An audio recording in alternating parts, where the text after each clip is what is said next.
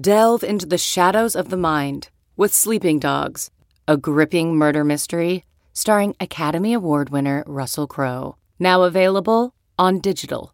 Crowe portrays an ex-homicide detective unraveling a brutal murder he can't recall. Uncovering secrets from his past, he learns a chilling truth. It's best to let sleeping dogs lie. Visit sleepingdogsmovie.com/Wondery to watch Sleeping Dogs, now on digital. That's sleepingdogsmovie.com/Wondery. CarMax is putting peace of mind back in car shopping by putting you in the driver's seat to find a ride that's right for you. Because at CarMax, we believe you shouldn't just settle for a car. You should love your car. That's why every car we sell is CarMax certified quality, so you can be sure with upfront pricing that's the same for every customer. So don't settle. Find love at first drive and start shopping now at CarMax.com. CarMax, the way car buying should be. Hello and welcome to the 2022 season of Wannabe Walk-Ons, a Nebraska football and craft beer fan podcast brought to you by the Hurrdat Sports Network. I'm Ben and I'm joined by my friend and co-host Drew. Thanks, Ben. Each episode we will sample craft beers, mostly local, some beyond, while sharing our unique brand of Husker insight. We encourage you to follow us on Twitter, Facebook, or Instagram at Wannabe Walk-Ons for the most up-to-date show information. And please subscribe to the podcast on your favorite podcast platform or listen to each episode on wannabewalkons.com. On this week's episode, Drew and I will sample beer from Fremont, Nebraska's 505 Brewing Company, react to the Wisconsin game, raise a glass to the state next door with our Iowa Sportsman Sip, and preview Nebraska's season finale against the Hawkeyes. I'm Ben. And I'm Drew, and this is Wannabe Walk-Ons.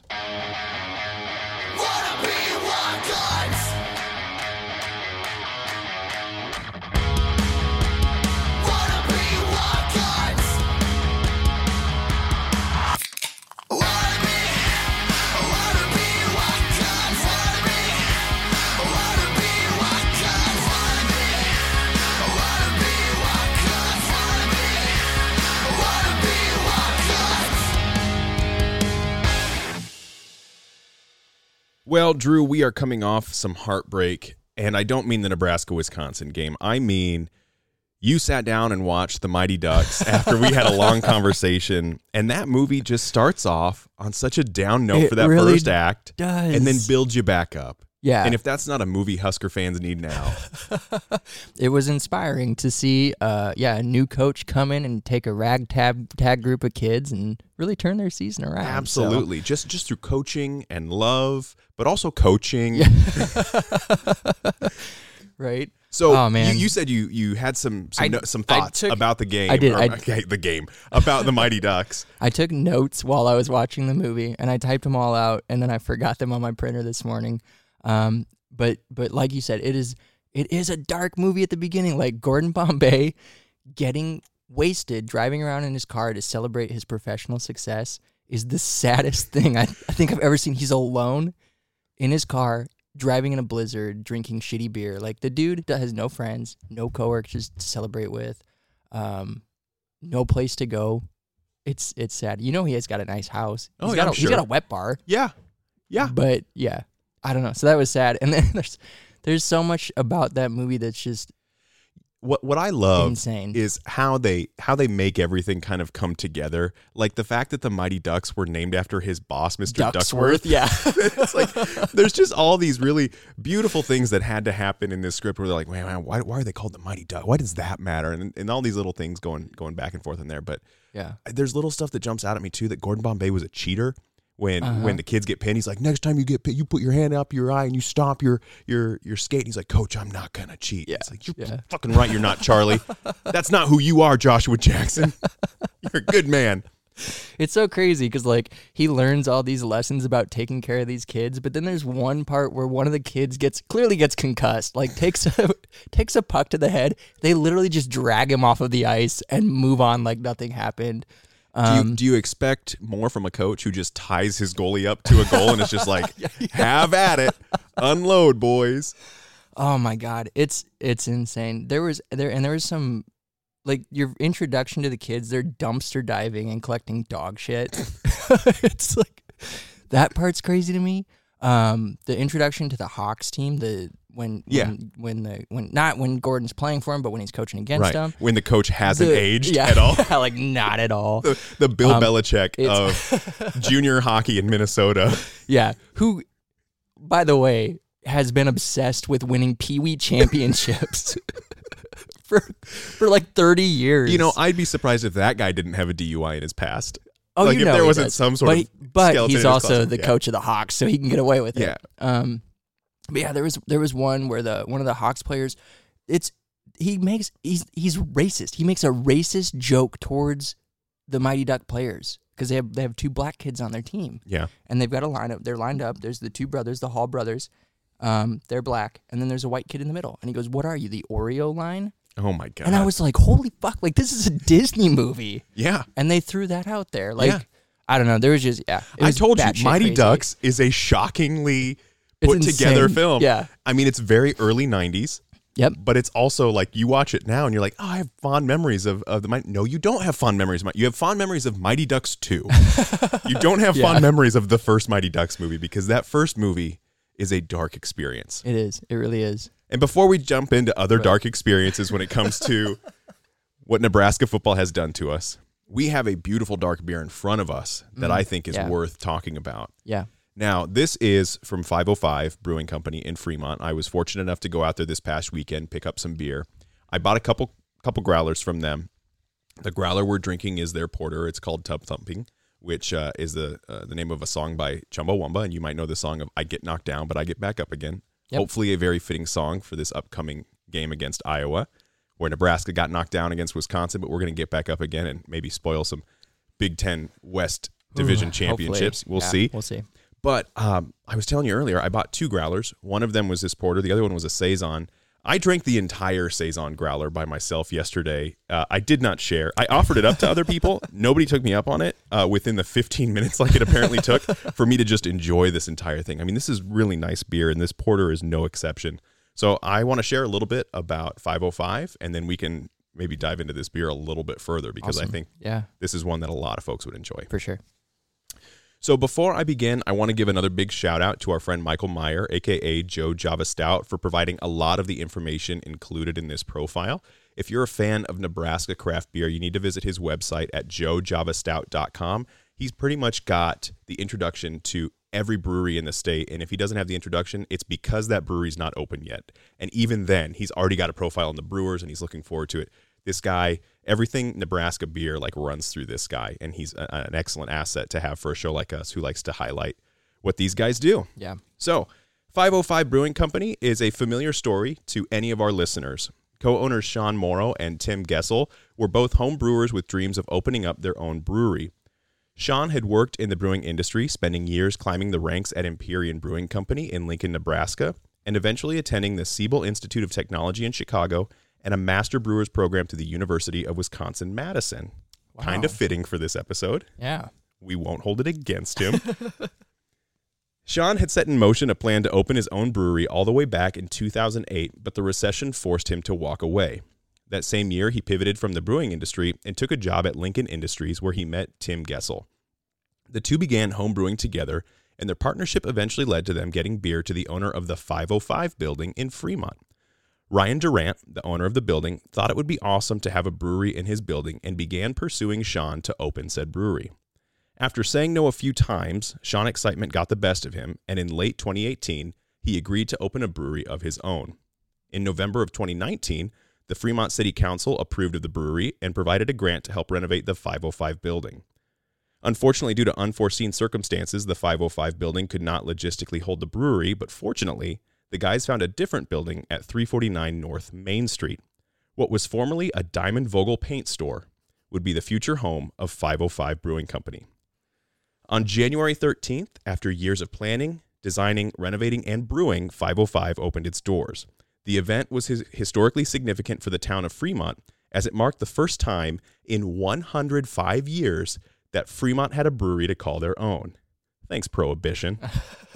Today, as 505 approaches its one-year anniversary, the brewery is already known as an excellent place in the community for not only excellent beer brewed true to style, but a gathering place where all can feel welcome. And that's a brief introduction to 505. Drew, What do you think of Tub Thumper?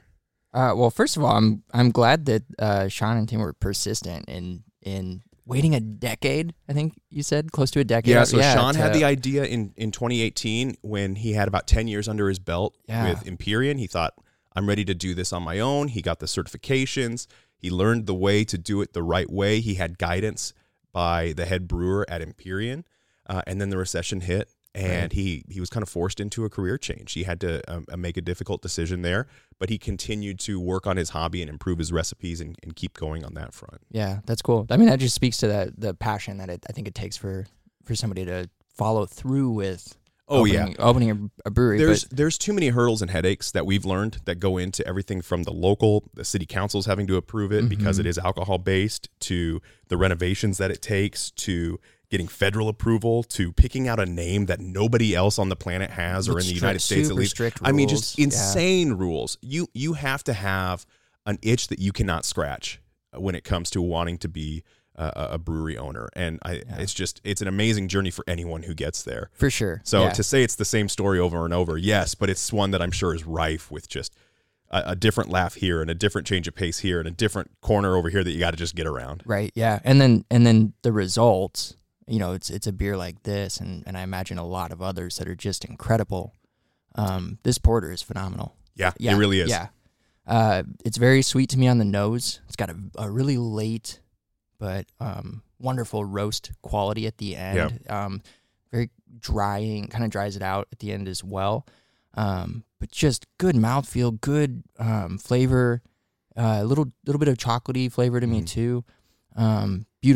Beautiful balance between sweetness and roast. What I find in a lot of porters from craft brewers is occasionally in an attempt to not tiptoe into the stout territory, the beer comes out a little thin. Yes. It doesn't have that sweetness level. And what this porter does really well is what you touched on, is that drying effect at the end, or that bitterness that comes through at the end with that roast takes care of that sweetness. So you get that velvetiness that you get from the sugar in the beer, but you're finishing with that strong malt, that roast, that coffee, kind of dark chocolatey bitterness.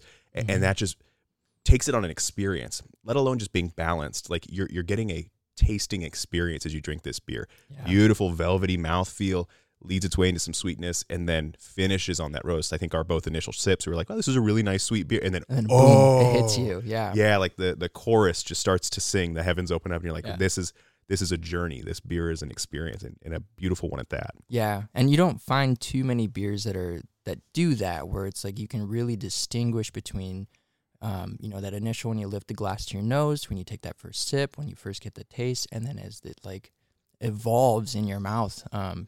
Like you said, it is an experience, and it's really cool when you come across a beer like that. It just makes it so much more enjoyable. It makes you want to go back for another taste and see what else there is to find in that drink. So. I think part of that too is being mindful of your drinking experience. So knowing like, okay, this I pulled out of the fridge, ice cold, got us in frosted mugs, put it on there. And so you bypass some of that stuff that might be there as the beer warms up, and you get that sweetness note through the cold. And as it works through your mouth and starts to warm up, then it starts to kind of bloom in a sense. And so just being mindful of that as well. It's little details that might sound pretentious, and you're like, well, I just grab a glass and I grab a beer and I go to town. There's nothing wrong with that. But there's also different ways that beer evolves with temperature. Yes. Some beers encourage you to drink them at 55 degrees. Right. Yeah. Ice cold's not always the way to go. Right. But this one, it benefits the beer. Not that the beer needs any assistance, because it's clearly a great beer by itself. Yeah. However we would drink it. And I'm sure as we continue to work through this growler, we'll be just fine, whatever temperature it's at. But that's another thing just to keep in mind as you're trying a beer. Like, as this thing warms up, there's a reason that it starts to taste, different, and sometimes better, sometimes not as good as the initial beer. And then this is a beer I want to drink cold. This is a beer I want to drink a little more room temperature. So I'll get off my pedestal there and let us move into talking about Nebraska, Wisconsin. Man, that's I wish the game was as good as this beer. It seemed like it was going to be for 59 minutes and 30 seconds of it was fantastic. Yeah. But shoot, that last 30 seconds. Nebraska drops a heartbreaker 15-14 to Wisconsin. Wisconsin gains their bowl eligibility. Nebraska has one game left. I don't know what to say there on that front. What are your first thoughts that kind of come out of this? What Mickey said it in his press conference, and it was my first reaction was it hurt. Yeah. Like, it just hurt. It was one that for it's Wisconsin and Iowa games just mean more, and people argue about like, are they really rivals and blah blah blah. They do. They just mean more. You want to win more, and especially with not having beaten Wisconsin since 2012. Yeah. Just like this was. It felt like by far and away our best shot to take them down, and so I don't know. I built up my hopes. I felt like we had a really good shot going into this one, and I think Nebraska showed that they have the ability to pull it out. It's just, God, man, I don't know. Just a last second loss. If it doesn't show Nebraska's deficiencies, though, the need to have an offensive line that can close games out. Yeah. This is the I don't know how many games in a row where the defense was on the field longer than the offense, and you think, man, if this defense can just get one more stop, but then you kind of take the blame off of what the real issue is, right? Like the defense getting one more stop is a Band-Aid to the bigger issue, which is that offensive line that can't gain push, the the stubbornness not to establish a run game, or the inability to do so. I think it's a combination of both. Saying, you know what, we don't have to worry about keeping focus on that because we're not going to get there anyways, so let's just air the ball out. Or is it, what is it? And credit to Scott Frost, he found a way to create a running game with an offensive line that struggled, but he had a mobile quarterback. He did, and he did a lot of window dressing and and all that to try to help alleviate some of those issues. I wish he would have spent maybe more time developing an offensive line, rather than developing a way to scheme around it. Yeah. And with the Big Ten, man, like, you run into these games where it's cold, it's windy. You're not gonna be able to sling the ball around, and that's kind of what that's bailed Nebraska out a lot, is taking those deep shots. And that just wasn't possible for half the game when they were playing into the wind. Sure. And so without those running lanes opening up, and I think, like you said, it's a combination of stubbornness, of wanting to run an offense through a pass, but also an inability to really block and open up lanes and get guys into a rhythm. I think in these cold games, I want to almost defend my position there on the stubbornness side of things. I know that Nebraska wasn't having success moving the ball on the ground, that Anthony Grant was having to do a lot of work, and he felt like about the only back that was in there. I know Gabe Ervin saw some time in there, but I saw him, I think get the ball one time.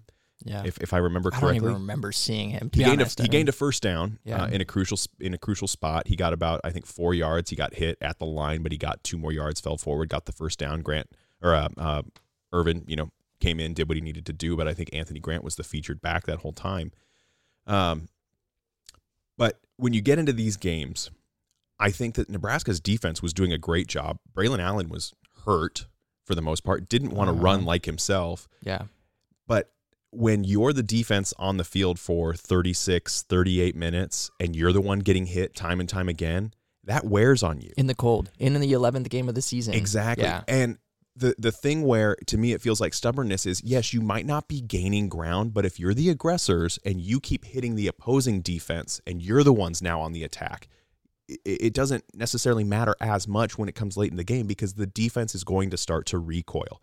But because Nebraska has this season not built a running game upon itself and created this building block of we're just going to run it at you whether it works or not, and we're going to be the aggressors. And I've said that kind of time and time again, that like we need to be more aggressive. We need to be the ones running downhill. We need to be the ones attacking at you. And when you go into pass pro, you're giving the defensive line a chance to attack your offensive line. And when you're not running the ball, you're not giving your offensive line the opportunity to be the aggressors and to inflict that same pain where the defense starts to maybe recoil a little bit. And that to me is the frustrating part. On a cold day like that, that is your advantage, right? Start hitting the guys so they don't want to get hit anymore because it hurts when it's cold. We saw guys go down. Yeah. We saw that a lot yesterday. Well, I can tell you, a guy like Grant who runs hard, who looks for contact, he's capable of putting a beat down on a defense. And you got, Jack Hezziant is another big-bodied dude that's hard to take down.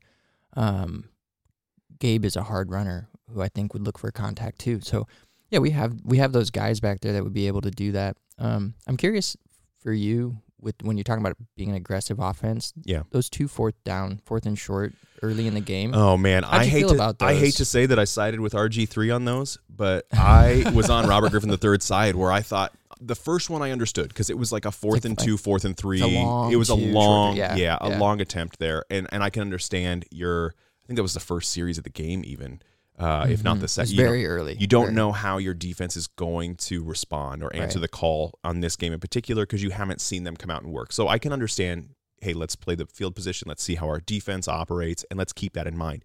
The second one, because it felt like even early in the game, Nebraska gets to 3 scores. If it's a 3-score differential, it's going to be hard for Wisconsin because, they're moving the ball, but at no point are they pushing the ball? Like they're moving consistently, and you just don't feel like they have enough drives left in them to catch up to 3 scores. Right. And then they did. So I was against the second one. I was too. But I can see where you make that decision because you made it the first time and you said we're gonna play smart, and it was working. Okay. The first one was like cool. We kind of, punting away, we still kind of win in that scenario in a sense. I mean, I ultimately disagree with it. I think you do go for it. I mean, you literally have nothing to lose at that point. Yeah, I have a hard time with you're playing smart, right? You're coming in, you're a 2-touchdown dog at home. I think the line went down to maybe like 9.5 at that point, but you're still not favored to win. Nobody expects anything out of you. You're an interim head coach. You're playing with house money. That to me is the issue, right? It's like I get that you are coaching for a position and you want to be the head coach and you want to be that guy, but at the same time, like I as a fan, I want to see you fucking win. Sorry, Kathy. I want to see you I want to see you be aggressive. I want to see you fight for that win. I understand that this might sound hypocritical if we rewind all the way back to Northwestern with the onside kick. But it's a different kind of aggression. It's a calculated aggressiveness where these are situations where you're on the opponent's side of the field. Mm-hmm. They're not moving the ball well on you. Your defense is doing a great job. You've already had a turnover, I think, by the time the second 4th down opportunity came. I think so. I know for sure Graham Mertz was not throwing well early on. Sure. He was really struggling. Like the only thing that they had to hang their hat on was their run game. Yeah. So all of those things factored in. That second time felt like a no-brainer. And that was at the end of the first quarter is when that hit. And so I think it was actually before the interception. Okay. But as they're going to commercial break, Mickey's given the go for it signal. Like, we're going to go. He's running his fingers in a circle. He's like, we're going to go. And then they go to a break and they change their mind. And it's almost like that paralysis by analysis. You give too much time to think about it and you make a decision where you're like, you know what? I'm glad that we had, a commercial timeout. I could sit and think on the decision. And it's almost like in these situations, I want a guy who's going to trust his gut. Yeah. That to me is more, again, might sound a little hypocritical, but credit to Whipple. Like, he at least sticks with his gut. And I just wanted to see that out of our head coach. Like, go with your gut. You're this aggressive recruiter. You're this guy who's like, he's got all the confidence in the world. Yeah. Instill that confidence. Put that confidence in your team. And if we fail to get it, then you say, that's on me. Right. Like, that's what I want to hear in the presser. I don't want to hear, why didn't you go for it? I wanted to say, what did you see that made you go for it? And he goes, I believed in our guys. Done. Cool. Not, I was, backpedaling. Yeah. Does that answer your question? Yeah, I figured that would be a loaded answer. I mean, as the game was, or as it was happening, I mean, those are very obvious calls that you knew would come back to be questioned one way or the other, however the game turned out. This was a very obvious game where time of possession was going to be the winner. Yeah. This is a league at least a division. This entire division they're all built the same. And this is where my mind always goes back to Frost's opening press conference quote of, we hope they adjust to us. It's like the Big Ten, like not only did the Big Ten not have to adjust to Nebraska, but it almost like became more of itself. Oh yeah, they dug their feet in the sand and they said, okay. Well, like, okay, no, we're just gonna like stack like 12 top 10 defenses into this league. Yeah. We're gonna get all the best running backs in the nation. Ohio State, Michigan, Penn State are all gonna be top 10 teams, and you're gonna just get slowly ground into nothing over the next 5 years. Yeah. I don't know. It's incredible. It's just it seems so obvious. Like the solution seems obvious as you're watching these games. It's like, okay, we just need to be what we're getting beat by, right? Yeah. Become what we're getting beat by. Yeah. That's stuff that obviously it takes time to build up to. But I don't know. I'm just kind of spinning out of control because of the emotion from the game. You say that it is going to take time, and it's going to be a coaching philosophy change, and it's going to be coaching differences and things like that. But when you look at where Nebraska is in these games, it's not a fluke that we're close. Right. It's not a fluke that we have athletes, that we have recruited well. We just haven't given these guys the tools to be wholly successful. You're hearing about like a guy like, let's take Cam Jurgens, for example, right?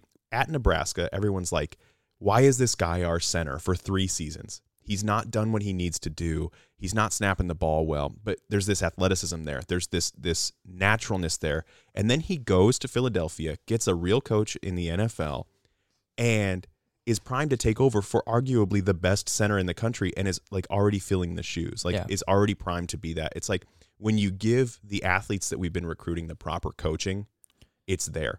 I don't mean that Nebraska is going to get a new coach, turn around and win a national championship or win the Big Ten or the Big Ten West or anything like that. But I do expect, as a bare minimum, that next year we make a bowl. Yeah. If what Trev Alberts is doing with the coaching search to find the right coach, to bring in the right assistants and do what he needs to do that shape things up, there's no excuse with the talent that Nebraska can get and has got, and the recruiting numbers show for it, plus what they can pull with NIL through the portal, that a coach can't come in here and at least win 6 games. The Big Ten West just eats itself. You can steal 6 games. Yeah. And especially when so I have high expectations for the next guy coming in, and I know that's not the direction this was going, but just to jump off what you said, I think we have some very talented players on this team who are giving their everything. And I think if they find a guy who they believe in the message, kind of like they have with Mickey, where they're still in the fight and they're still giving it their all, I could see a quick turnaround where we feel at least relieved by the end of the season that we're going to get 15 to 18 extra practices and we're going to get a bowl and we're all going to go spend our money in, I don't know, Detroit at the Detroit Little Caesars Pizza Bowl, is that still whatever, or the Music know. City Bowl or Pinstripe Bowl or something like that. Yeah. I think to use Cam Jurgens as an example, like they saw something in him very early on. They identified it, and then they just built towards it. You just need to extrapolate that out to your entire team. I think our defense has that. I think our defense has the right mindset, the right coaches. The foundation was laid, and I think that's why you saw them progress this season. Aside from the coaching switch, obviously that helped. That made a huge difference. But they had at least that. The 4 years with Chinander, he at least had established a solid enough foundation. Yeah. That by the time this season came around, even though they started off poorly, they were still able to find their footing. Right. And they were able to come together and gel. And that is a mix of talent, but then just also knowing what you're doing. And I think a little bit too of what Mickey's energy and probably Bill Bush's energy, like what that brought to the table for them on defense. I think you can just get in the right spot and play with a boatload of energy, and you can do some pretty great things. Yeah. Offense, I think it's a lot more. You got to have the right mechanics and timing and the right system. Yeah. And so that takes a little bit more time, but yeah, I think just find the right guy that can identify whatever the hell's wrong with this team, and say, look, this is what we're going to build towards. Like this, and you talk about this all the time. Identity. Find your identity. Mm-hmm. And a guy like what's Michigan State's coach name? Tucker. Yeah, Mel Tucker. Yeah. He flipped Michigan State around, but he didn't build anything, right? Like they just went right back in the shitter. So he showed that what you can do with the portal to make a quick flip without actually doing anything. But then you look at like Brett Bielema, who is completely changed, I think, Illinois' fortunes by saying, here's what we're going to do. We're going to build towards this. And it took 2 seasons, but you saw that steady progress. They're obviously still, they got their hiccups. They're still Illinois. They're still in a tough division, or a division full of parity. But that's what Nebraska needs, man. Like we need our version of Brett Bielema, who just has something that's so just solid in what he knows what he wants to do, and he knows exactly how to build it. And you're right. Like Nebraska has. This is what's so frustrating too. Is we have all these resources, man. I don't know. Again, it's so easy to spiral right now, man. Like because we're at the end of the season, things are kind of winding down. And we're also like we're standing at the edge of a cliff, and we're all turning and looking at Trev Alberts, and we're like, we're gonna jump, Trev, we're gonna jump, and we keep saying it, and Trev's like, okay, hold on, I'm bringing the parachute. I'm like, hold on, no, but Trev, we're gonna jump. You need to bring us a parachute now, because we're gonna jump. And he's like, I'm bringing the parachute. But he's doing his thing to find the parachute, and we're like, but we're ready to jump, Trev. Yeah. We're ready to put all of our trust in you. Can you please bring us a fucking parachute? So I get it. It is easy. We are standing on the edge. We are in limbo. We're in whatever analogy you want to put out there, and I know that as soon as a head coaching decision is announced, the era of hope will begin again. Oh, 100%. And I can't wait for it because I need it. I need it. I need it, Trev. I need the fucking parachute, man. Can I provide some things that you know what I was going to say? Why don't we do have right now? Yeah, let's flip the script and talk about some good stuff we saw. Okay, I want to. So a couple things. Trey Palmer came back, right? Came back to life. He had woke a couple up pissed off. He did. And woke up pissed off. He probably went to bed pissed off too, but at least he went to bed with 2 more touchdowns. Yeah. Right. So it was nice to see him back. It was good to have Casey back. You can see the difference that this offense, even though they again still struggle with the run game, you can still see that at least they're a little bit more themselves when they have Casey, and there is more. You just feel like there's more confidence. Like okay, we can run this thing how we need to run it to hopefully find success. Travis Vokolek had a couple of really great 3rd down catches on senior day, which I was happy for him. And fought for yards. Fought for him, yeah. That's the stuff that just like gets me going, where I'm up screaming at the TV. It's less about the shitty calls and the shitty plays, and it's more about when I see a guy give an effort like that and fighting for every yard. For everything. That's where I'm like, let's go to war. Like, let's go, boys. Yes, yeah, because the 3rd and 7 where I think he broke 2 or 3 tackles. I mean, like you say, fought for those yards. He's also 3 yards tall. Yeah, so like that's true. It helps just to kind of like lay down, and then there's your first down. But he did that. That was on a touchdown drive, and so like that's just one little play that gets lost in all the hubbub that follows. But that was huge. And again, it's senior day for him. It's his last game in Memorial Stadium, so it's cool to see that.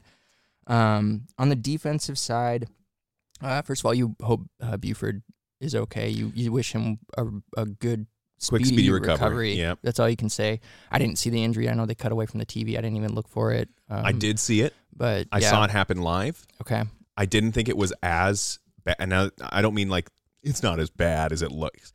It looked bad. Yeah. It's not the worst injury. Like because when ESPN came back and they were like, we're not going to re-show it. We're not in that, even though they showed like Tua getting a concussion 4,000 times. It was like the top 10 Well, that was play. Amazon, to be fair. Oh, okay. Amazon was like, Jeff Bezos was like, show it.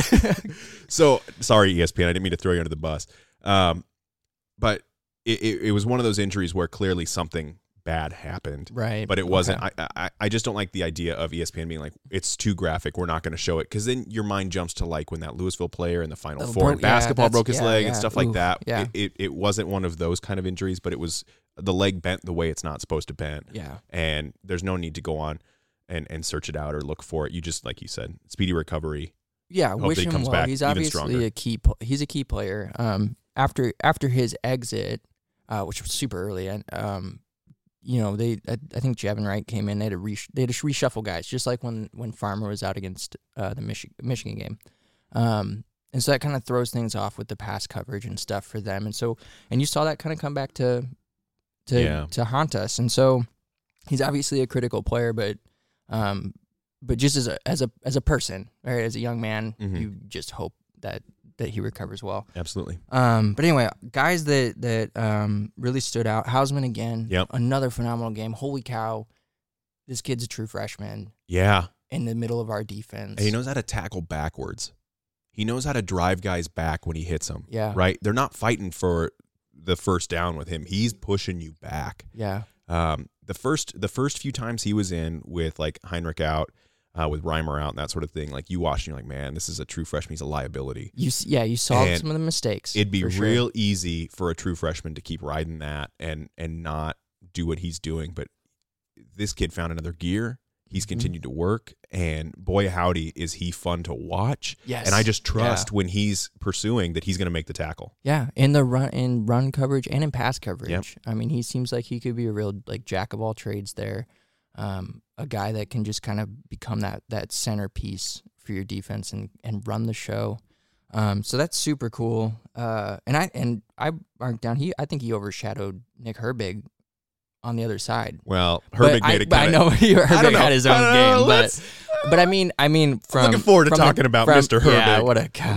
We don't dookie on college kids, but I got some thoughts on Herbig. But as far as just play Yes. goes, I think for the amount of time that Herbig was in, Hausman was clearly outperforming. Yeah. So for whatever that's worth, Colton Feast spent a lot of the time in Wisconsin's backfield. Great game from Feast. Great penetration, as they say.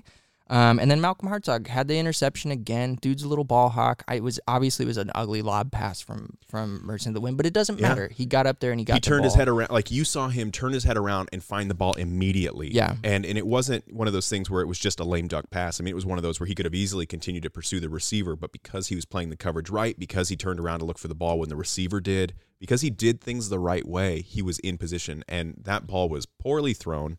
The wind got to it. There was a defender short, which was Hartzog, who got the interception. There was also the safety long, who was ready for it as well. That was a very well-covered pass, regardless of what the wind did to the ball or how Mertz threw it. It's kind of a 50-50 guess. Did Mertz throw it shitty, or was it the wind? Because you never know with Mertz. Right. But, Hartzog, again, doing things the right way and always being active and in the game makes good stuff happen. Yeah. Another touchdown drive comes right after it.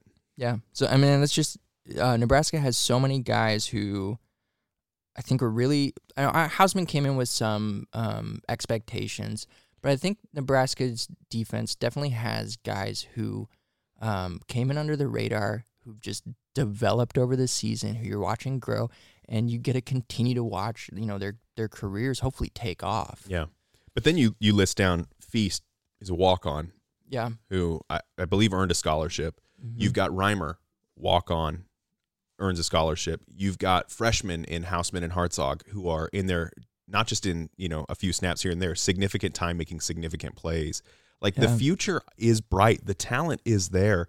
And there's some talent within the state who, if you can re-drum up the excitement to play for Nebraska, to play for Big Red and play with that kind of pride, you're going to get players on top of it like Garrett Nelson, who are fighting for everything because this university means more than just the colors or the state or this is a source of home pride. Yeah. Like you're fighting for home. And so you give them an identity, you give them a way to row a boat in a similar direction. That's not... Oh, wow. Shut it down. Yeah. I'm done. No, just kidding. But you give them all the same target. And if we can start moving in that direction, man, build an identity on the offensive side, continue to develop the talent that's on the defensive side of the ball. I don't think you're going to have a team that fails to meet expectations and maybe a bowl game next year. I think you get the right guy in, and with what Trev's doing and the silence and the trust that Trev's department has, apparently like that no rumor really has legs. I don't even think the media has a real idea. Nobody does on any level. Yeah. Nobody knows what the fuck's going on. From the Matt Rule rumors to the Leipold to Kleiman to... Like, I just don't know. I have no idea. And I was with family last night, and they were like, so, Mr. Podcast, who do you think it's going to be? And I was like, I have no idea because nobody knows. Trev knows. Maybe his secretary knows. And maybe the head coach. And I would say the fourth person might be the wife of that head coach. Yeah. I wouldn't be surprised if even she doesn't know.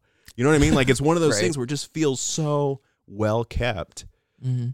And I'm just excited to have Saban here. There it is, folks. Breaking news. Oh, man. Wouldn't that be a thing? Holy shit. Let's not even... No. Don't even go there. Breaking news, local podcast has officially announced Nick Saban. Oh, God. On offense, I wanted to shout out Omar Manning as well. And Omar had one catch yesterday. It was an amazing effort catch, dove out, laid out for it. But there's something going on with Omar. And I just want to highlight, his struggles with mental health have been well publicized. He's spoken to The Athletic about it. It's something where he continues to fight through it. and is trying to kind of find himself as a player, but also as a person.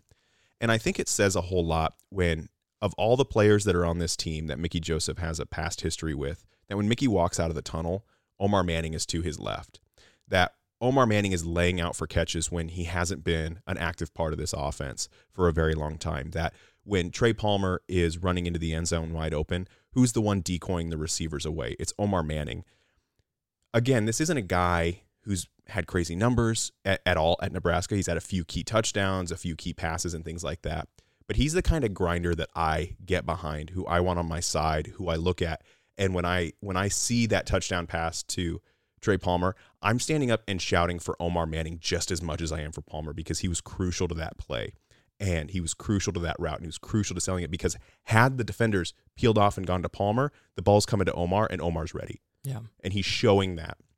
And so that's one of the things I really do like about Mickey, is he's giving these guys a chance. He's putting these guys in these positions to be like, look, you're showing something, or I know something about you, and I'm not just going to go with my normal dudes. I'm going to kind of mix this up, but you got to earn it too. And then you're seeing on those passes when it's a 4-yard pass and Omar's putting his entire body out there to make the catch, and then there's a penalty, so the catch doesn't even count.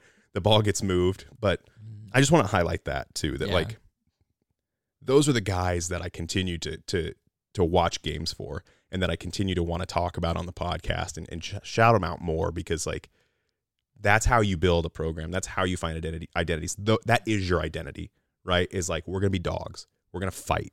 We're going to lay ourselves out there. We're going to do everything we can. I don't care if I'm at the very back of the line. I'm going to push as hard as I can, because I know it affects the guys up front. Yeah. So that's cool. And that's important right now. Like, I don't know, like, we're obviously in one of the worst periods in Nebraska history. I think it's the worst. If not the worst. I mean, it's probably the worst because we're living it. They didn't have podcasts the last time Nebraska never made bowl games. That's right. This is the worst. Oh, it's rough, but there is still, there's always it's worse, but something. it's not enough to make me stop. I'll never stop. It ain't that bad.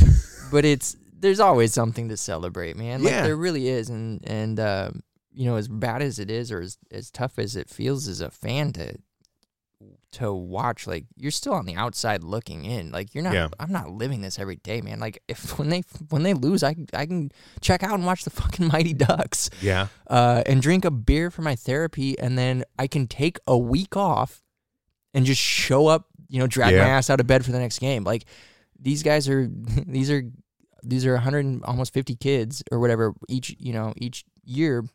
Each morning they're grinding it out. Yeah. Putting in the work, and they're doing it with all this fucking noise. Sorry, Kathy. All this noise around them, like assholes like us in our basement, your basement, with social media, with pressure from now. I think there's probably incredible pressure for like guys like O'Shawn Mathis and Casey Thompson, who are coming in with with NIL, with big announcements, with national media, all that attention. Like, they're putting in work. Like, the results aren't there, but like, I have no doubt about it. Like, a significant portion of these dudes are fucking giving it their all. Yeah. And so it should be celebrated. And that's why we have this podcast. It's not to shit on teams like Iowa. It's not to stroke our own egos. It's definitely not to listen to ourselves talk. I promise. It's to celebrate, people who wear the N on the helmet. Absolutely. So yeah, it's 100% why we do it. Is because these kids put so much. Like, we both went to college. We know how hard it is just to go to class. Can you imagine? I sure didn't.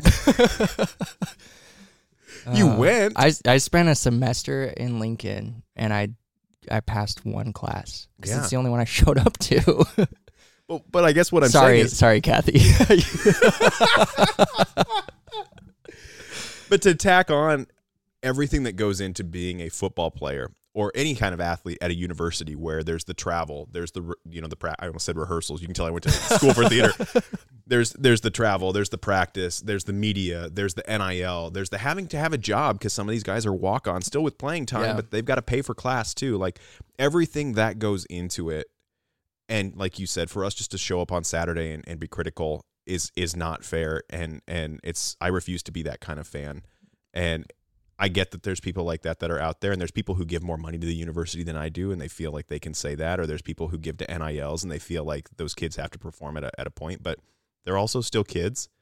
They're young men. They're half our age almost, and it's like when I was that age, like, man, I would not have handled any of this with Right? as much grace and perseverance and fight as the least engaged player on this team. Like, they would have been like, man, he's a problem. They would have gone to the press conferences and been like, you know, what did you feel was the reason you guys lost? And everyone would be like, it was Ben. Like, it was 100%. Like, that guy's just Clearly a Ben, shitty yeah. attitude. Sorry, Kathy. But he's just got a bad attitude. He says the worst things in the locker room. Every time we run out of the tunnel, he goes, well, here we go again. Oh, man. So Nick Yeah. Herbig. Okay. Let's touch on Nick. All right.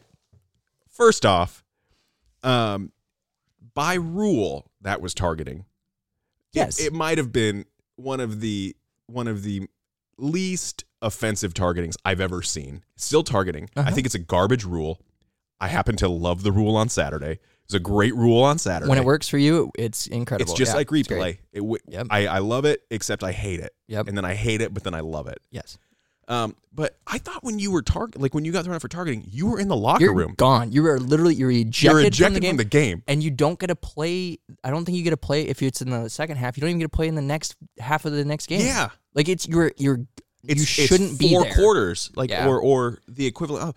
Oh, so when he ran back on the field and they called 19, I was like, oh, they must have another guy, another 19, a really important 19 on their team. Yeah. And then No. and then the commentators were just like, you can't do that to a kid. It's like, well, yeah, you can when he's not supposed to be there. He got ejected twice.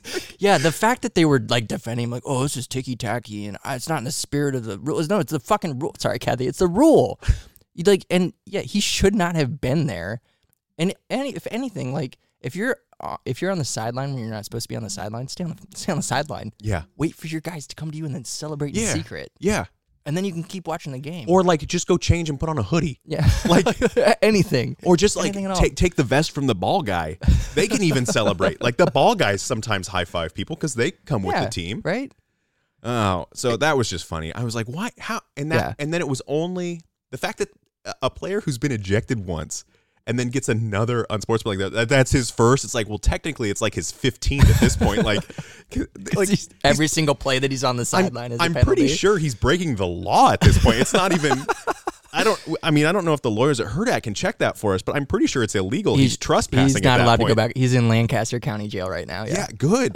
Good. No, I will say, so his targeting penalty, like you said, it was It was by the book. It definitely was what it was, Yeah. even if it wasn't egregious. But Hausman, later in the game, Mertz slid, and you saw Hausman was Superman. flew into Yeah. it, like, and you watch the slow-mo Matrix type move where he pulls his shoulder back, gets his arm out of the way.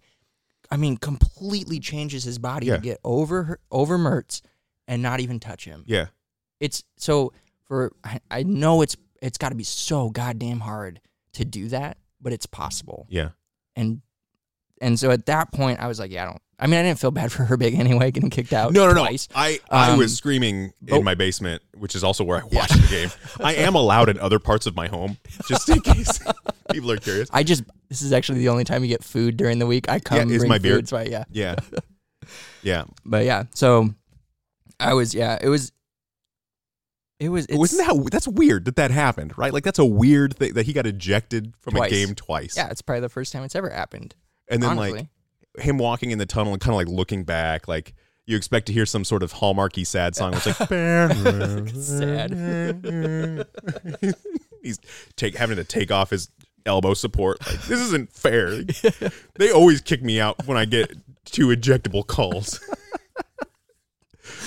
The fact that it didn't help that we still lost, like, Okay. their 2 stars were either hurt or gone for half the game. The one Not to get complaint I back on have, that because I train. thought the officiating was actually a little bit more in Nebraska's favor this game. Like it was one of those games where it felt like Nebraska was getting a lot of calls they don't normally get in the past. When Mertz threw the first touchdown pass in the back corner of the end zone, and I think Clark was in coverage, and Caleb Tanner was in pursuit, and he was close to him. When they slowed that down, and you got the straight-on look from behind Mertz and into Caleb's face, Caleb Tanner had 2 guys, one on each side of him, 2 offensive linemen, both with their arms wrapped around his head. I don't know what the rules are on holding, but I think it's that. Like, I think that's part of it. That's probably holding. But I will also say you don't tackle with your head. So probably wasn't impeding him too much, right? Yeah. But I mean, ask Eric Crouch how it feels to have your neck twisted.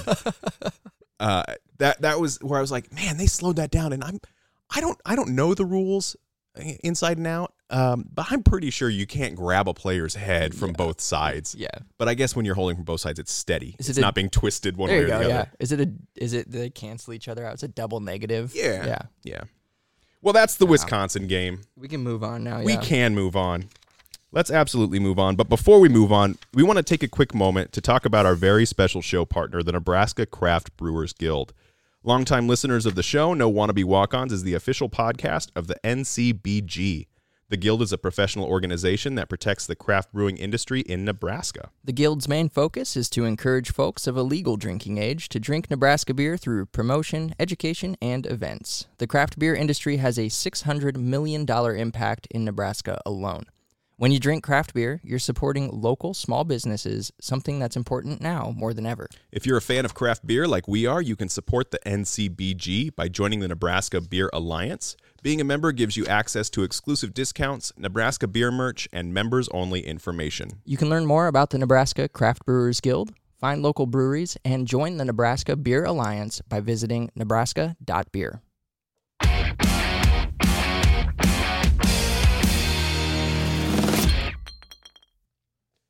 Well, Drew, before we move into talking about Iowa versus Nebraska, let's raise a glass to the state of Iowa as they are going to play host to the game with our Iowa Sportsman Sip.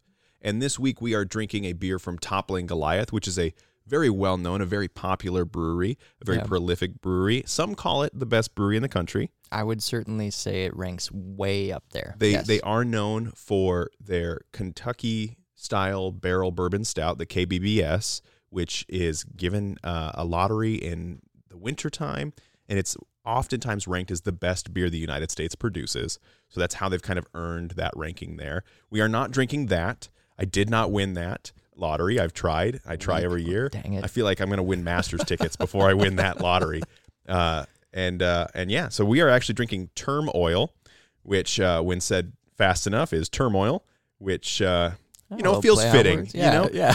This is a barrel-aged stout with natural and artificial flavors, and it is a s'mores-flavored barrel-aged stout.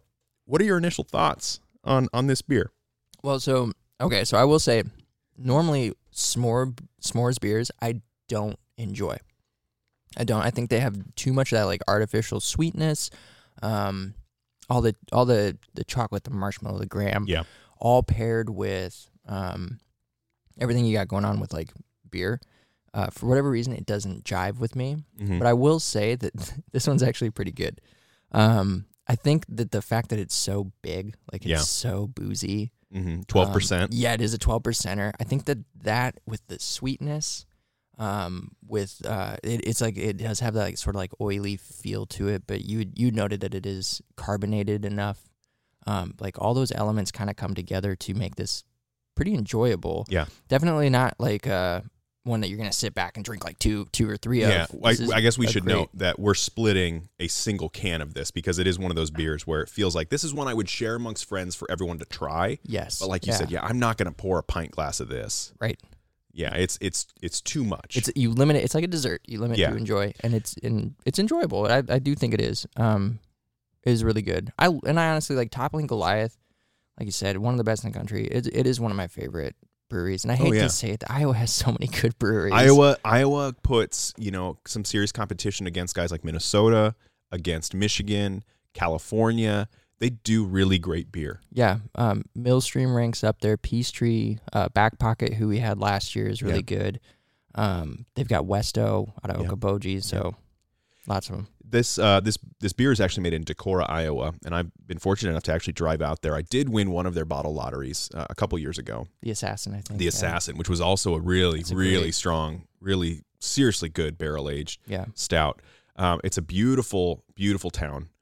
A lot of cliffs. I don't know if a lot of people know that Iowa has like these beautiful vistas and nice bluffs, and it's really wasted on the people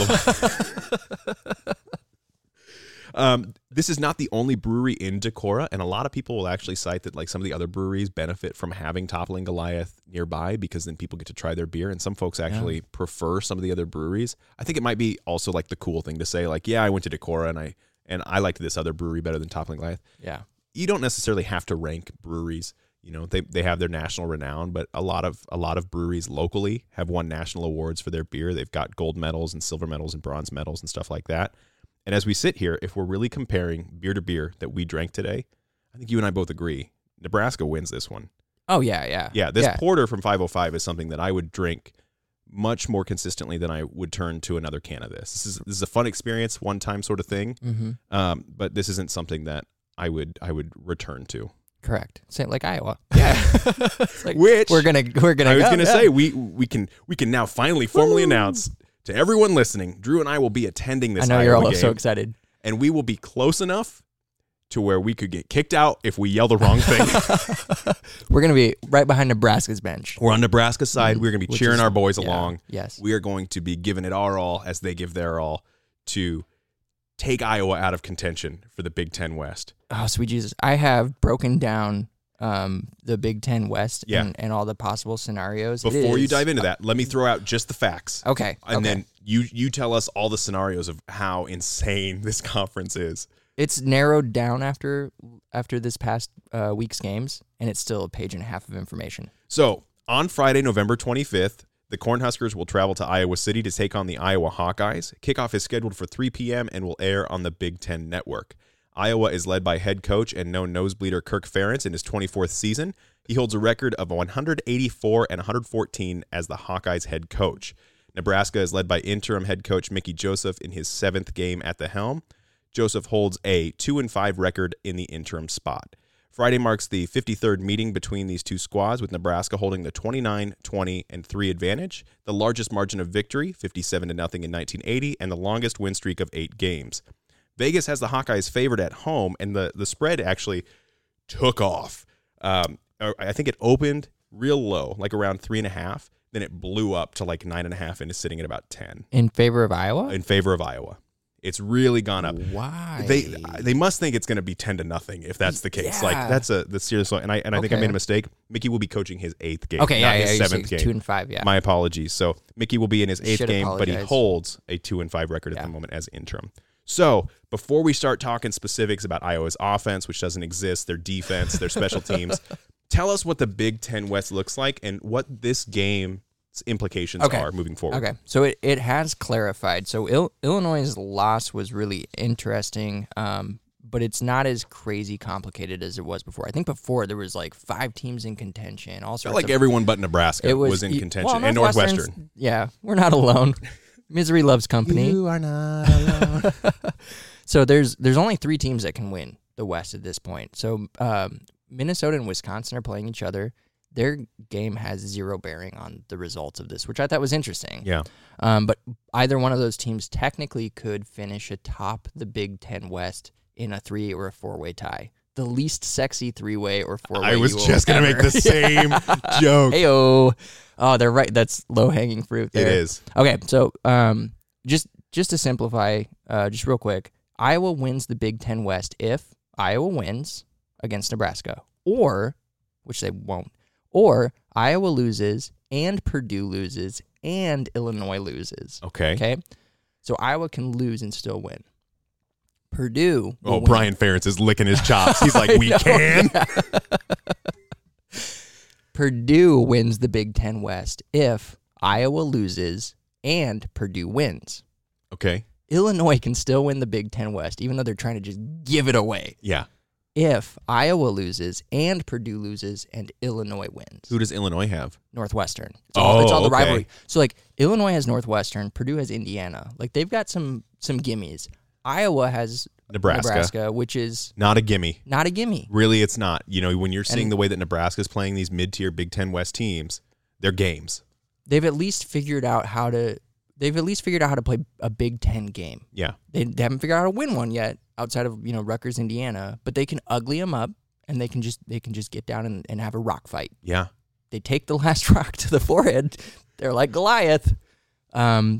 they get knocked out, but they at least toppling Goliath. Hey. But yeah, so Iowa definitely has the best chance. They're now in control of their own destiny, but they have to win to guarantee their spot. Okay. So Nebraska has something to play for. Yes, ruining Iowa's season. Well, yeah, they can ruin it in the sense that they can knock them out of the Big Ten championship. Let me ask you this: would the win mean more if Nebraska were to beat Iowa? Would it mean more if Iowa then got knocked out of contention with Purdue winning? Or does it mean the same? Like, since Iowa can still get in if Purdue does drop that game. It still means the same because you're still Nebraska's not. That's the correct answer. Yeah. I just want to beat Iowa. Nebraska is not playing to, like, Iowa is who they are, right? Yeah. And honestly, if Iowa does not have to go to the Big Ten championship game, it's not like they're gonna win the Big Ten. Nobody from the West is gonna win the Big Ten. Oh, it's gonna be Ohio State or Michigan. I don't know if Illinois somehow finds a way in, and if Michigan finds a way in. I think there's enough bad blood there that there might be a game. It's hard to beat the same team twice, especially when the referees fucked you over. Sorry, Kathy. But those referees, man, there were some late calls that were not made. Yeah. Anyway. Okay, so let's start talking about Iowa's offense. Yeah. All right, moving on to Iowa's defense. Boom, roasted. The first note I have is their offense is not good. I think that's fair to say. Where'd you see that? Right. Yeah. What I show in my research, and this is research that's done before Saturday's game against Minnesota, but I actually think that if I were to factor this in, it would actually make the numbers worse. Right? They're 13-10 barn burner against So I'm going to give them the Minnesota. benefit of the doubt. Iowa scores a touchdown every 7.88 possessions. Even with Nebraska's most recent offensive woes, the Huskers still average a touchdown every 4.5 possessions. Iowa's average touchdown drive is only 35 yards. So when they're scoring, it's because they don't have a whole lot to go. Nebraska's average scoring touchdown drive, though, is 71.38 yards. So Nebraska's actually become pretty efficient when they do score in moving the ball. Nebraska has been able to, when they find a recipe for a success against these defenses, get the ball moving downfield. And if they figure that thing out, if they find a way to make it move and the weather cooperates with the way that the ball needs to be thrown through the air for that to work, or if Grant's making the right cuts, Nebraska can move the ball and score. The other thing that I think is interesting about this offense is in past years, Iowa's had a pretty decent offensive line. Not this year. Before the Minnesota game, they had given up 33 sacks, and Spencer Petras does nothing to help that offensive line out. He sits in that pocket like he's wearing cement shoes and that Brian Ferentz threw him in the water to sink. Like, it's bad. And this Iowa offense is prone to giving that up because they don't have the wide receivers to make it easy on him, right? And they're not calling anything fancy or anything like that, but they also tend to opt for these idiotic play-action passes, even when the defenses are getting good push against that offensive line. They're just making Petras take more time to throw the ball. And if you go back and watch the Wisconsin-Iowa game, it is why would you? But I did.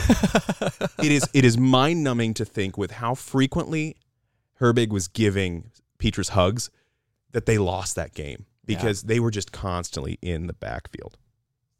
Iowa scores a touchdown for every 132 yards they gain, but they only average 250 yards per game. So they're averaging 1.9 touchdowns a game. So it's kind of a crapshoot. Will they score one touchdown or will they score two touchdowns? But that's pretty much it. Like, will it be their defense or will it be their defense? Well, their defense has scored 5 touchdowns this year, and that's like, what, 25% of their touchdowns or 20% of their touchdowns, something insane like that. Yeah. But for me, the key to this Iowa offense, if you want to beat them, is just shut down the run whatsoever and then force them into passing situations, because Nebraska's going to have success against this line. The way that Nelson is playing, the way that Hausman is playing, the way that O'Shawn Mathis is showing his athleticism late in the game, the way that Feast and Wynn and Drew are all playing right now, Ty Robinson, if he's healthy, Hutmacher's doing a great job of plugging that front hole as a nose guard as well.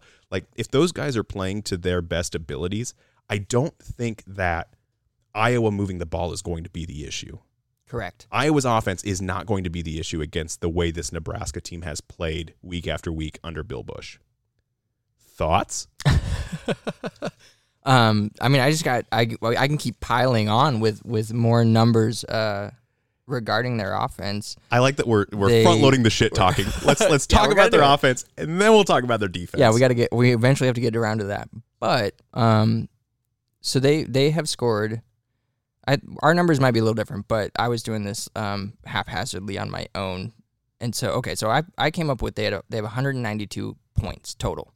Just that's how many they've scored. Sure. Okay, 32 of those points have come from directly from defense and special teams. Yeah. So I actually have a touchdown less, but whatever. Disregard that. They scored a touchdown yesterday, I believe, defensively. Okay. Against Minnesota. Maybe I didn't. Maybe that's not in my calculations. Maybe Either they way, did. It feels like they probably did. They probably did. Watching the game. I think they get one automatically at Yeah. the beginning of the game. They put them up 7. The defense gets the credit. Oh, it was Campbell had a scoop and score. Okay. Yep. Cool. Well, there it is. Okay, so then either way, take these numbers for what they are. Their offense has scored 160 points. 71 of those points have followed a turnover created by their defense, a blocked kick, or if the offense had less than 50 yards to go. Yeah. They have 21 points or 3 touchdown drives that have gone between 50 and 59 yards following a turnover on downs, in which the opposing team punted. 124 points then from defense, special teams, turnovers, block kicks, short field, under 60 yards to go, which is 65%. Like they have to have something go right in the other phase of the game, in one of the other phases of the game, for their offense to do anything at all. Someone not related to the head coach has to do something right in order for them to be. It's almost like successful. Nepotism is bad. Yeah. Yeah. Yeah. Yeah. So that's going to be the key to this game, right? Nebraska's defense has to, and their special teams has to do what Iowa does. They just have to match them, right? Like, just keep Iowa with their back against their own end zone, as much as you can. Sure. And I think the way you do that, especially the way that our linebackers and our secondary are playing in coverage, is you trust that they're going to run the ball as often as they're going to run the ball, and maybe a little bit more. You sell out against the run and just trust yourself in man situations. Yeah. Right? Like, you've got athletes on your side. These Iowa receivers, they don't have the experience in making the big plays and key moments, except for maybe Sam Laporta, who's got, the most receiving yards on the team, and I think it's like 12. No, it's like he's got about 500 to 600 yards, and he's their top receiver. And they don't really turn to him a whole lot, even in times of need. They're just going to try and maybe run the ball. And even then, like, this isn't an offensive line of the past for Iowa. This is an offensive line that is struggling throughout the year. So we're kind of putting weakness against weakness in this game, where Nebraska's had a struggling offensive line, and people are able to get in our backfield. Same things have caused struggle against Iowa. The difference is when we start talking about their defense. Yeah, and this is a defense that just creates turnovers. Can I throw out one? Because I want to keep shitting on them. Yeah, sure. I don't want to talk yet about the good parts of Iowa. Okay, again, I think actually it is important to think about this in terms of how can Nebraska win this game. Yeah. Defensively, how can they shut things down? One thing Nebraska has really struggled with, and they've gone up against some incredible running backs and some really great offensive lines, but they need to stop Iowa on first and second down. Yes. Stop them from running the ball. Yeah. They give up. Nebraska allows, our defense has allowed on the year 4.9 yards per carry on first and second down. They're giving up half the yards needed for a first down. And that feels like that feels like a decreased number based on the way that these past few weeks have shown against these incredible, like the Chase Browns, the Blake Corums, the Braylon Allens. Like, those guys have gotten much more than that. Even when you have a special back, Nebraska's really struggled on first downs against those guys. Right. Yes. So Nebraska has allowed 1,924 rushing yards on first and second down this season on 392 attempts. Okay. By comparison, Iowa's defense has allowed 1,198 rushing yards total on the season. Oh. Total. Oh. On only 398 attempts. Only 6 more attempts. They have almost like 750 less yards. Okay. I thought we weren't talking about defense yet. No, I know. You got to jump to. I just had to put that in perspective. Like, 5 yards per carry on first and second down is bad. But that's just the gap that Nebraska has to cover. Okay. So we faced Brown, we faced Ibrahim, Corum, and Allen, and even Malusi had a better game than Allen. Obviously, he's playing healthy. You're going up against a guy in Caleb Johnson who averages 5 yards a carry on the season. He's not had as many totes. He doesn't have as many yards. He's not as, running behind as good of an offensive line or an efficient offense. But if we can just buckle down on first and second down, man, like you got to get them into third and long. Yeah. That's how you force a team to play offensively through their quarterback throwing the ball. Right. Is stopping them on the running downs. And so if Nebraska can do that more often than not, it's not going to happen every time, but more often than not, that's where you can see maybe the avenue towards winning. And this is where I want to see that decision being made early on, right? Like, we're going to force you to throw the ball. We're going to sell out against the run. And if you're going to beat us through the air, you're going to beat us through the air. But we're going to load that box, and we're going to make sure that you're not running past us. Yeah. And that's what I want to see. Like, I'm okay if we come out of the game with a loss, and that's the strategy of, like, we're making this conscious decision to attack you in this way because we know that your quarterback's garbage and that our secondary is better than your receivers. Like, put that confidence in your guys. Like, this is how we're going to attack Iowa. And if we see that early on and it's effective, man, I know that you and I will be yelling. I know that you and I will be having a great time, but I also think everyone around the state who's watching the game is going to feel like we've got another shot against this team and we can maybe spoil the end of their season. Yeah. Until we start with Nebraska's offense against their defense. Now we can get into it. This is another one of those fucking 25 defenses, top 10 defenses, depending on what numbers you're looking at. I mean, these guys just don't allow points.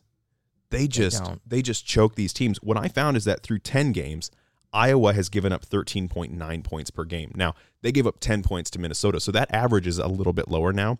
But if you take their best and worst performance, they average 10.6 points per game. We saw that this weekend when they played Minnesota. They gave up 10 points. This Iowa is a team that plays to their averages, and you've got to be damn good. You've got to know how you're going to attack them, and you've got to be quick and efficient in order to get points. Nebraska, when you look at Nebraska's defense, they give up 29.9 points per game over the course of the entire year. But if you take away their best and worst, they're at 29.6. So Nebraska's really coming on late, playing against their average. They're getting better as the season's worn on. A lot of the bigger blowouts have taken place in the front half of the season with higher quality offenses and opponents. So when they're facing an offense that's struggling like a Wisconsin, like an Iowa, Nebraska's able to hold these guys. It's just we got to get that one more score. It's that one more score that would have got us over the edge with Wisconsin, that would have got us over the edge with Minnesota, that would have really changed the dynamic of this season. Yeah, they are. They really are like that close. They've learned how to grind it out. They've learned how to play the dirty, ugly rock fight games. I have one more stat. Yeah, no, that I want to throw out there. Please do. When it comes to Iowa's defense. So Cooper DeJean is the leading touchdown receiver for Iowa, and you might be thinking, well, why are you bringing that up now? Well, Cooper DeJean plays on the defense.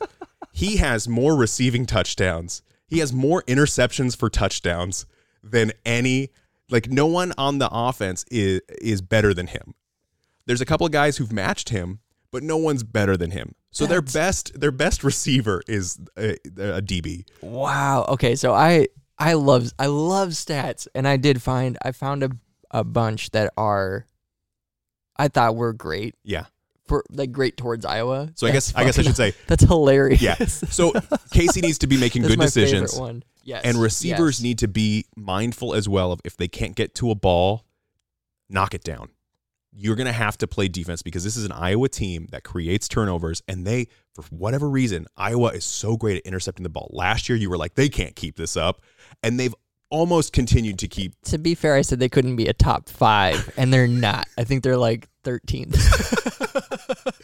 It's just insane. I gave them a really high bar to clear. When it comes to this defense, not only are they stopping the run and the pass, but they're creating turnovers, and that's why teams aren't scoring against them. They're doing the Iowa thing, which is they're getting the ball back to their offense to do nothing with it. Even if Iowa's offense goes nowhere following a turnover, they still stop you. Yeah. and they still put your defense back out there. Yeah. So okay. So yeah. sorry Anyway, to no, you're jump okay. the gun. Let's hear it. What are your thoughts on this Iowa defense? So some things that I just put down. So I want to make a caveat, right? Nebraska's offense has looked discombobulated, one might say, right? Okay, but their final 7 games of the season, including Iowa, we have faced or will have faced the 26th scoring offense, or excuse me, the 26th scoring defense, 34th, 2nd, 7th, 3rd, 12th, and 6th, in that order. Jesus. Okay, that's 7 straight in the top 34. This is nationally in FBS, 5 straight in the top 12, and 4 of the last 5 within the top 7 nationally in just scoring defense. Oh my gosh. Like, these teams don't give up points. And you wonder why the Big Ten West has a bunch of teams who are like 5-4. Yeah, only 4-8. You know, okay. So Rutgers and Michigan, like that's literally like the outside of Northwestern. That's the entire Big Ten West. I mean, they know exactly what they're doing. All these teams are built the same. Yeah. On defense, they are built the same, and then on offense, they obviously all have their own little different things going on. Purdue being somewhat of an outlier with relying on the pass game, but like they're all constructed almost in the same way, and that's why you get this parity. And that's why you have Nebraska on the outside looking in. But anyway, so we've faced all these defenses in a year where we've lost our head coach. We're working with our fucking grandpa that we just found out about, who's just this stubborn old man who's injured. Like.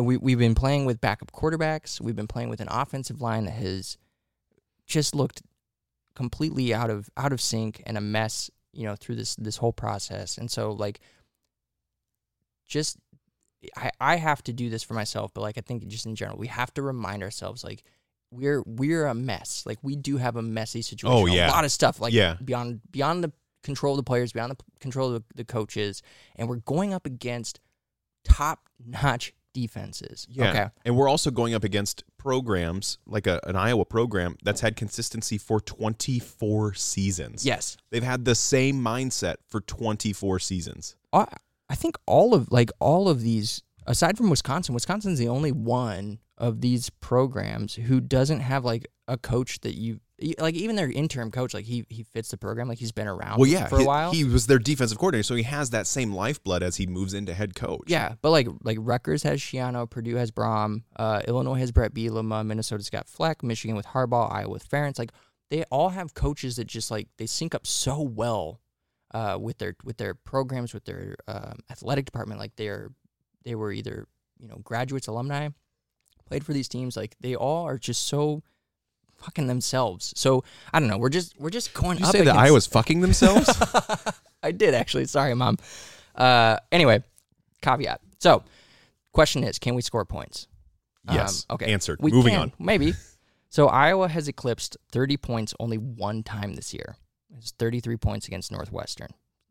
Iowa has scored 14 points or less in 6 of 11 games.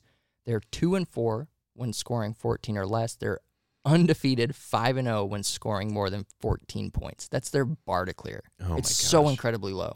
Nebraska, by the way, when scoring 28 or more points this year, we're 2-3. Oh my gosh. I just thought that was interesting. Anyway, Yeah. Iowa has given up 81 points against against Ohio State and Michigan. Against their 9 other opponents, they've given up a total of 68. Oh my gosh. You're not making this Well, easy. I know, this is insane. 40.5 points against the Big Two from the East, 7.6 against everybody else per game. I was changing my prediction total. Here's what gives me hope for Nebraska. Yeah. Okay. Time of possession. Okay. I feel like it's been a big bugaboo for Nebraska. It's been bad. Yeah. Time of possession is not like you can't just win time of possession to win a game, but I think it's an indicator. Yeah. Right? Like it's a symptom that you can like diagnose an illness.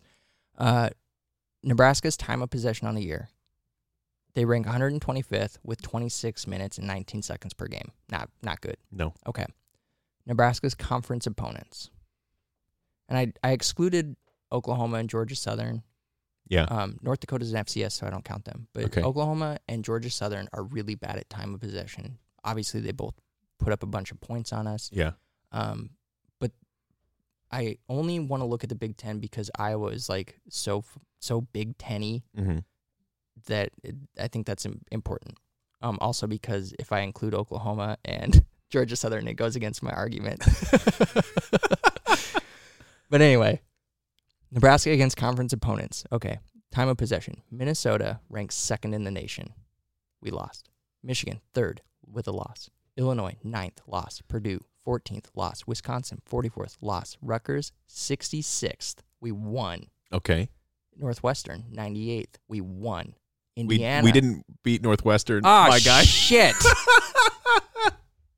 Your argument Revisionist history. null and void. Oh, no. We're their one win. Oh, no. Oh. What a typo. Okay, well, either way, they're the outlier then.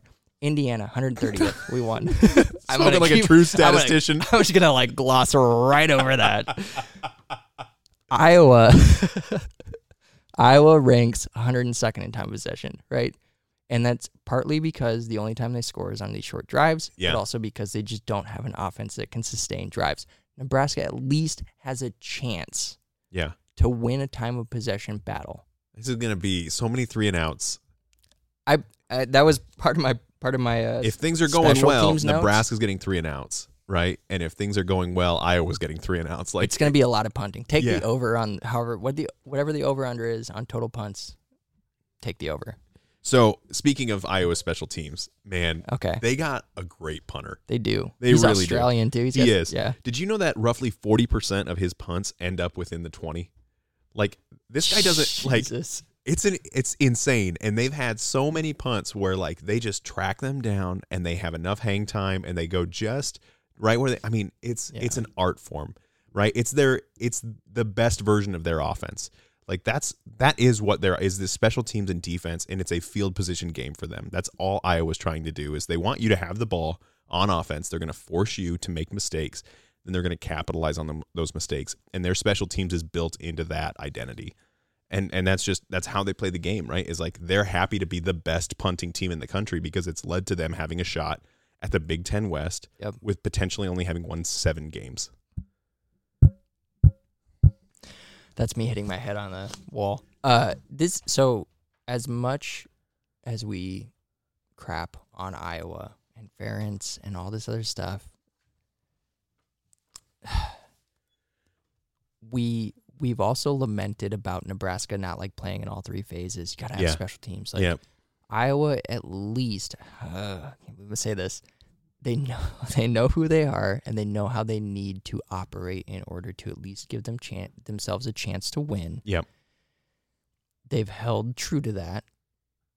And you can call it stubbornness if you want, but it's an effective stubbornness. I think it's a self-assuredness. I think it's Kirk Ferentz.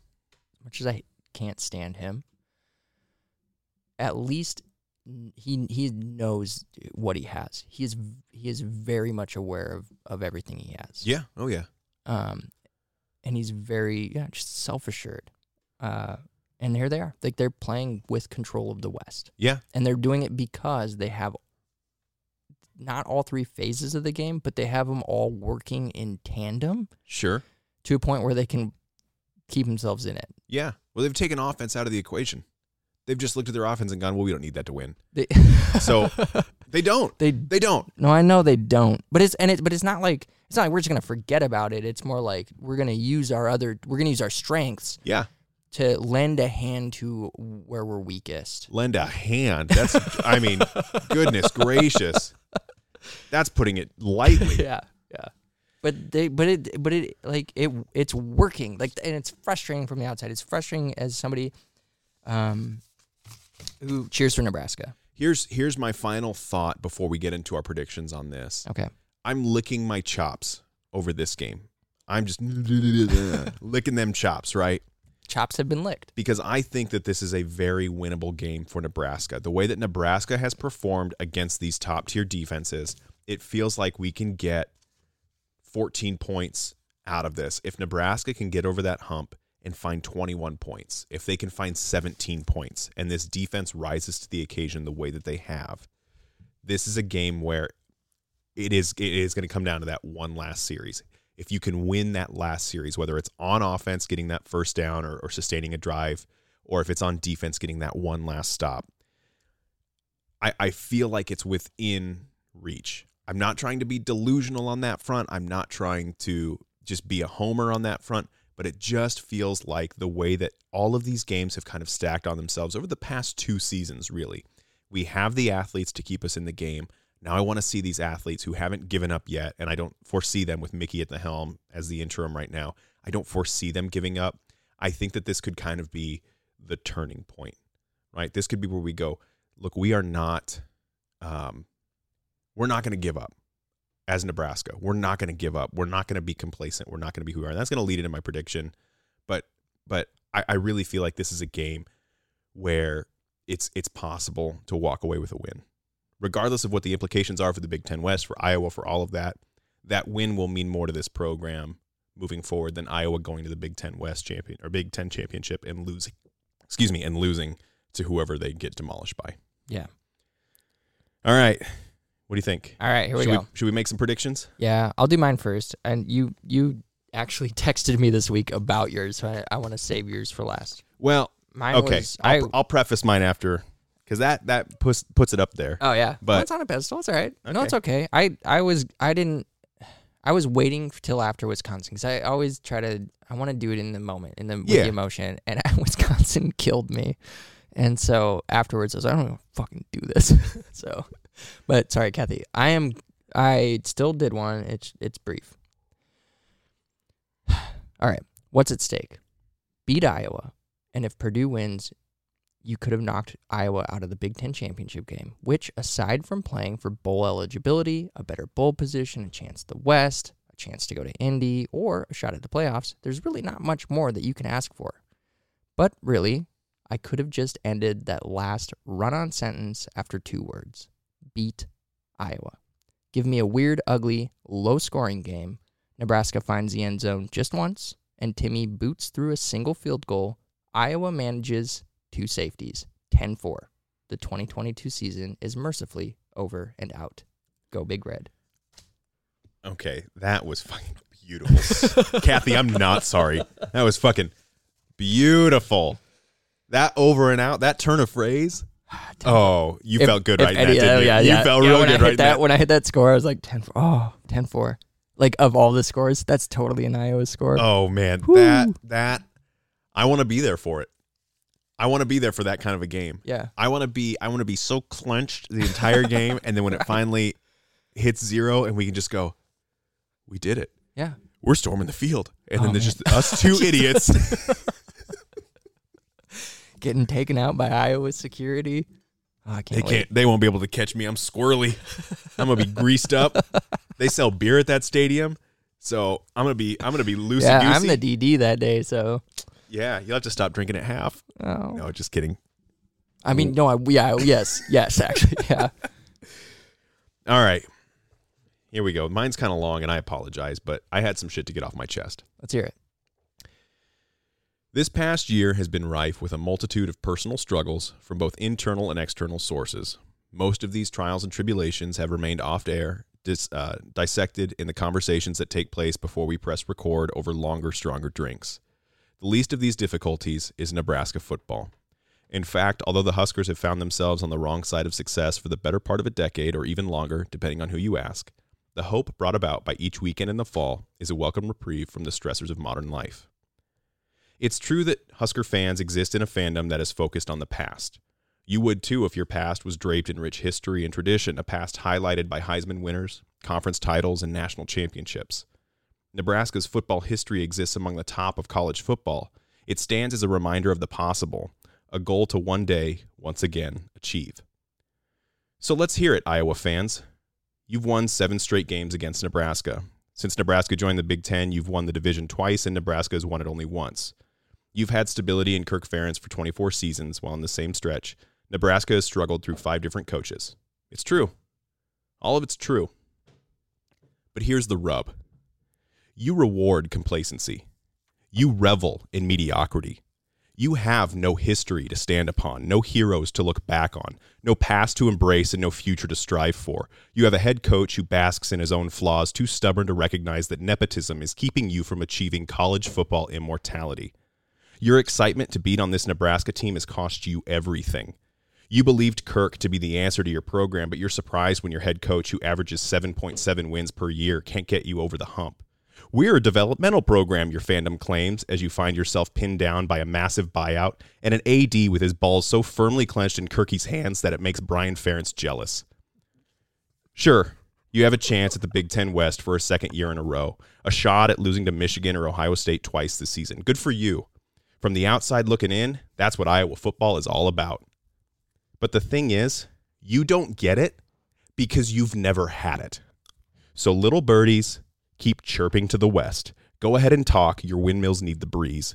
Just know that while you're celebrating another season as the second prettiest girl at the dance, we're still looking at you and laughing because you're happy with where you are, and we're happy we're not Iowa. Nebraska 18, Iowa 10. Hot damn. Wow. That was a we're 3-8. Hey, and it just all is pent up, but it's win or lose, I'm not you. Yeah. And you know what? That's the best part of this whole thing. That is definitely I just figure if I was going to come at us with all that shit, none of that takes away our national championships, our multiple Heisman winners, or whatever. Iowa has like 5 claimed championships from like Sports Writer Weekly of the Great Depression or something like that shit. They've got one that they kind of claim, and they've got a Heisman winner from the 30s who they named their stadium after. Yeah. Okay, cool. I think the thing that rings most true is that they are sticking with Kirk Ferentz like through all of this, and not just sticking with him, but like investing, locked with down with him, like all in with a guy who they are a program that accepts mediocrity, and it's hard to punch from this position. Hey, the only way to punch is up, right? But right now that's where we get to punch. At least we're aspiring, man. Like that's it, right? The fan base has never gone away. The tradition won't ever go away. The history doesn't go away. Like that's cemented, right? That is always going to be there, and it's not about living in the past. Like, you can't say you're a college football fan and then also say that tradition doesn't matter. Like right. You can't. That's speaking out of both sides of the mouth. So, I'm right there with you. That was, yeah. I just want to win this game. I was looking at the numbers and I was trying to think like, okay, so Nebraska's made some boneheaded decisions when you look at it, Monday morning quarterbacking. But when you take it from 30,000 feet and you really look at what this program's tried to do, with Frank Solich, we let him go. He was averaging 9.5 wins. I think it was 9.6 wins per season when he was let go. And we moved on to try and find someone who could get us back to the national championship after we were embarrassed by Miami. Yeah, I think they wanted somebody who could evolve with the times. Right. So we go to Bill Callahan, a guy with NFL experience. It doesn't work out. He's not meant for the college game. And then we find Bo Pelini, who consistently wins 9 games, but we let him go. And then the national media is saying, man, Nebraska's making a huge mistake letting go of Bo. But it's this thing where we're not complacent. We don't want a coach to just win 9 games. We want it to mean something. We want to win conference championships and let that build upon winning a national championship. So then we take a risk with Mike Riley. Then we take, what we think is the home run hire with Scott Frost. So none of this stuff, when you look at it from what this fan base expects and believes and knows we've achieved in the past so that we believe that it's possible in the future, like none of that really feels out of place for what this administration has done, for what this program has done, the university has done, and that sort of things. And so it's hard when you're in it and when you're on the losing side of the battle, and you've been on the losing side for 7 seasons, for 10 years with Wisconsin, for however long, when you can't beat Minnesota, you can't beat an Illinois, you're having trouble, you can't beat a Purdue, like all of this stuff, like it feels so shitty. But when you take a breath and you step back and you look at it and you go, it's because we're trying to achieve greatness, not a momentary victory. And I believe that Trev Alberts is the guy who understands that. He never got his national championship. He's fighting for something bigger right now. And that's why this coaching search is so impressive that nothing's gotten out. because of how much is at stake. You would think that everyone would be clamoring to be the first one to break it, the first one to say something, the first one to get it out there. But this means so much to so many people, and he wants to get this decision right. And there's so much riding on his shoulders, but I believe in Trev's decision-making quality. And if you've listened to our podcast throughout the seasons, decision-making is a very important thing to me. It's not the results, it's the decision. And so this decision, you know, like it feels like it's being made with all of the care and all of the respect and all of the expectation that the entire fandom and the athletes and the coaches that are here representing Nebraska believe in. Yeah. Iowa has none of that. Yeah. I think to stick with Trev and the coaching stuff, the care. You don't want to touch me saying Iowa has none of that? No, they don't. Yeah. We don't need to keep bashing on them. We'll bash on them on the next. I can't wait for all the Iowa fans who listen to this episode and they're like, "Well, you guys lost. How does that feel?" Yeah, right. They're gonna be chirping from fucking Indianapolis, maybe. But no, I think respect and care is a big part of it, and I think the reason it's been so sewn up is because Mickey is the interim, because Mickey is still. He wants this job and he's still contending for it. Oh, yeah. And there's still games on the table. And because I think it's focused on, I know all the conversations I've had outside of this podcast with just any other fan has always been like, what do you think of the coaching search? What do you think? Who do you think it's going to be? And like, I know the attention is there for a lot of people. But as far as Trev is concerned, it's the attention's on this team. Yeah. The attention's on the games. The attention's on the players that are here right now. The attention, not the attention, but just he's giving Mickey,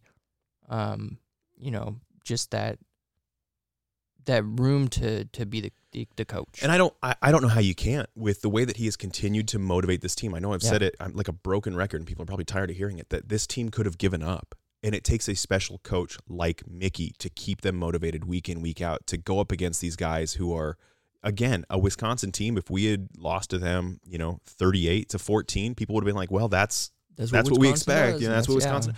But they didn't, right? They fought to the last second. And you look at it and you go, man, if we had gotten one more stop, we'd have had that game. But you can say that on a down note, but you can also say that on an up note. Like, with all of this shit in shambles and all of the uncertainty and all of the things that are going wrong, have gone wrong, the prodigal son coming back and Scott Frost and things, whether rumored, confirmed, or whatever, just going the exact opposite direction that we all thought it would go, this team could have easily thrown in the towel and everyone would have just looked to 2023. And yet I'm still excited on game day.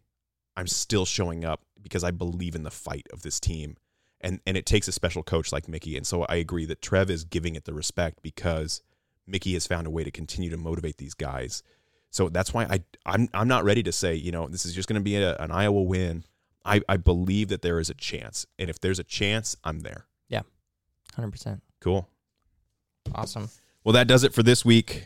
We want to thank everyone who tuned into this week's episode. If you have anyone who you think would enjoy a listen, we would truly appreciate your recommendation. Don't forget to follow us on social media at Wannabe Walk-Ons and subscribe to the podcast on your favorite podcast platform. If you'd like to call in and leave a message on the Wannabe Talk-Ons hotline at 402-427-0258, you just might be featured on our show. Remember to do your part. Drink local beer wherever you are. If you have any breweries you would like us to sample on the show, visit wannabewalkons.com to submit your recommendation. Join us next week as we react to the Iowa game, recap the 2022 season with little to no time for retrospection, and sample beer from Code Brewing Co. in Lincoln, Nebraska. Thanks for listening, and as always, drink Big Red. Drink Big Red.